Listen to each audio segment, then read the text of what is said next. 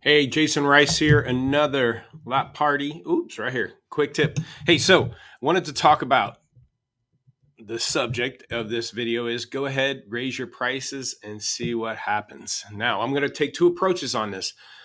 A dealer that's clean and a dealer that's struggling right now. But here, let's just talk about this. The strike's happening, right? So dealers are, a lot of them are fear of missing out on another bubble in that used car market opportunity where there'll be less supply. But, that's all debatable as far as, I think there's plenty of new car supply out there, at least on major manufacturers that are striking right now. It'll be a while. This strike's going to have to go through the beginning of next year to really impact, I think, the shortage of stuff. So here's the thing. A lot of dealers then are racing to the auction and buying stuff up. And at that same time, the floors are being dropped and more cars are selling at the lane. So if you're just looking at lane activity and prices are up and cars are selling, and then you try to circle around on the retail end and raise your prices, here, I think, again, if this strike doesn't last but another month, my prediction was 2-month window that it's going to last. And I think we have a 2-month supply of new cars anyways. And so, what's going to happen is if you can, just because wholesale goes up, you can try to raise your retail prices, but that's only going to work if the demand is there. And the consumer demand is this, there's so much proof out there that indicate that it's not there. High interest rates, high inflation, high gas prices, student loans are due, bankruptcies are high, repossessions are high. We got that war going on. You're running into an election year cycle. You're going into a slower time of the season here in most markets where it becomes slower. I know Florida and stuff, snowbirds are going to happen, but you're getting into a slower season. You're getting into just all these other economic things that the government shutdown possibly kind of scenarios. I just think there's a lot of insecurities in the market and people just can't afford these cars, these higher priced cars. So if you take these higher wholesale prices and then try to reflect it on the retail end, I think then things start slowing down. And guess what? Less people go to the auction. And then guess what? Auction wholesale goes back down, but you're not going to see that for another 30, 45 days.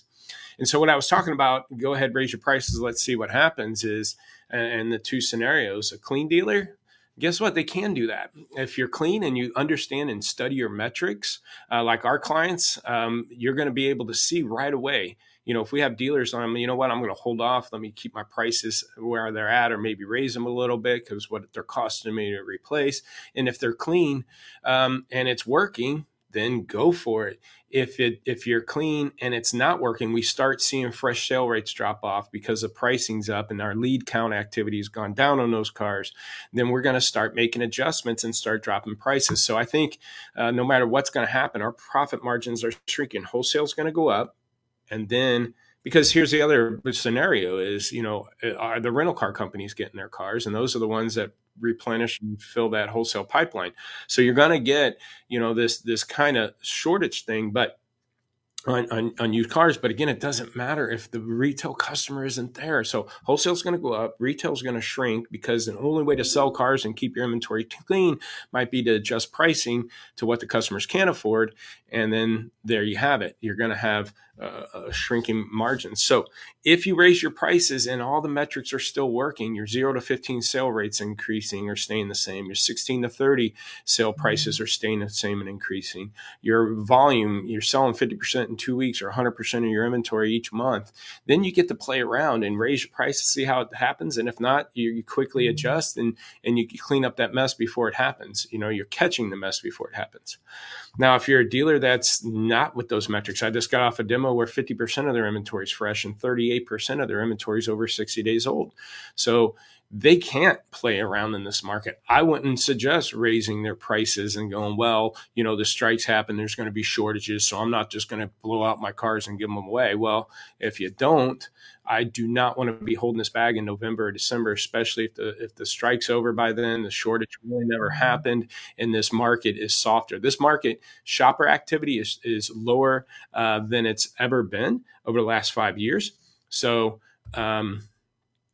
I wouldn't be rolling the dice and hoping you catch another COVID type bubble where this shortage is there and all these people come running out, because again, that COVID money's gone, right? I don't think the government's in any place. They're too busy supporting wars and doing other things and government shutdowns to go throw more money at their people.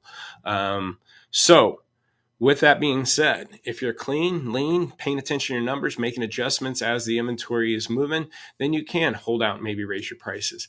If you're not, I wouldn't risk it, because again, the car you bought today is going to be aged what you're going to look at the end of November going in December, that slower season. You're going to have to wait till February, March till things start turning around again. So I hope this tip was helpful. If you want to see how we can help you out at Lot Pop here with our Lot Walk tool. Lot Walk meaning we're combining customers and cars into one system.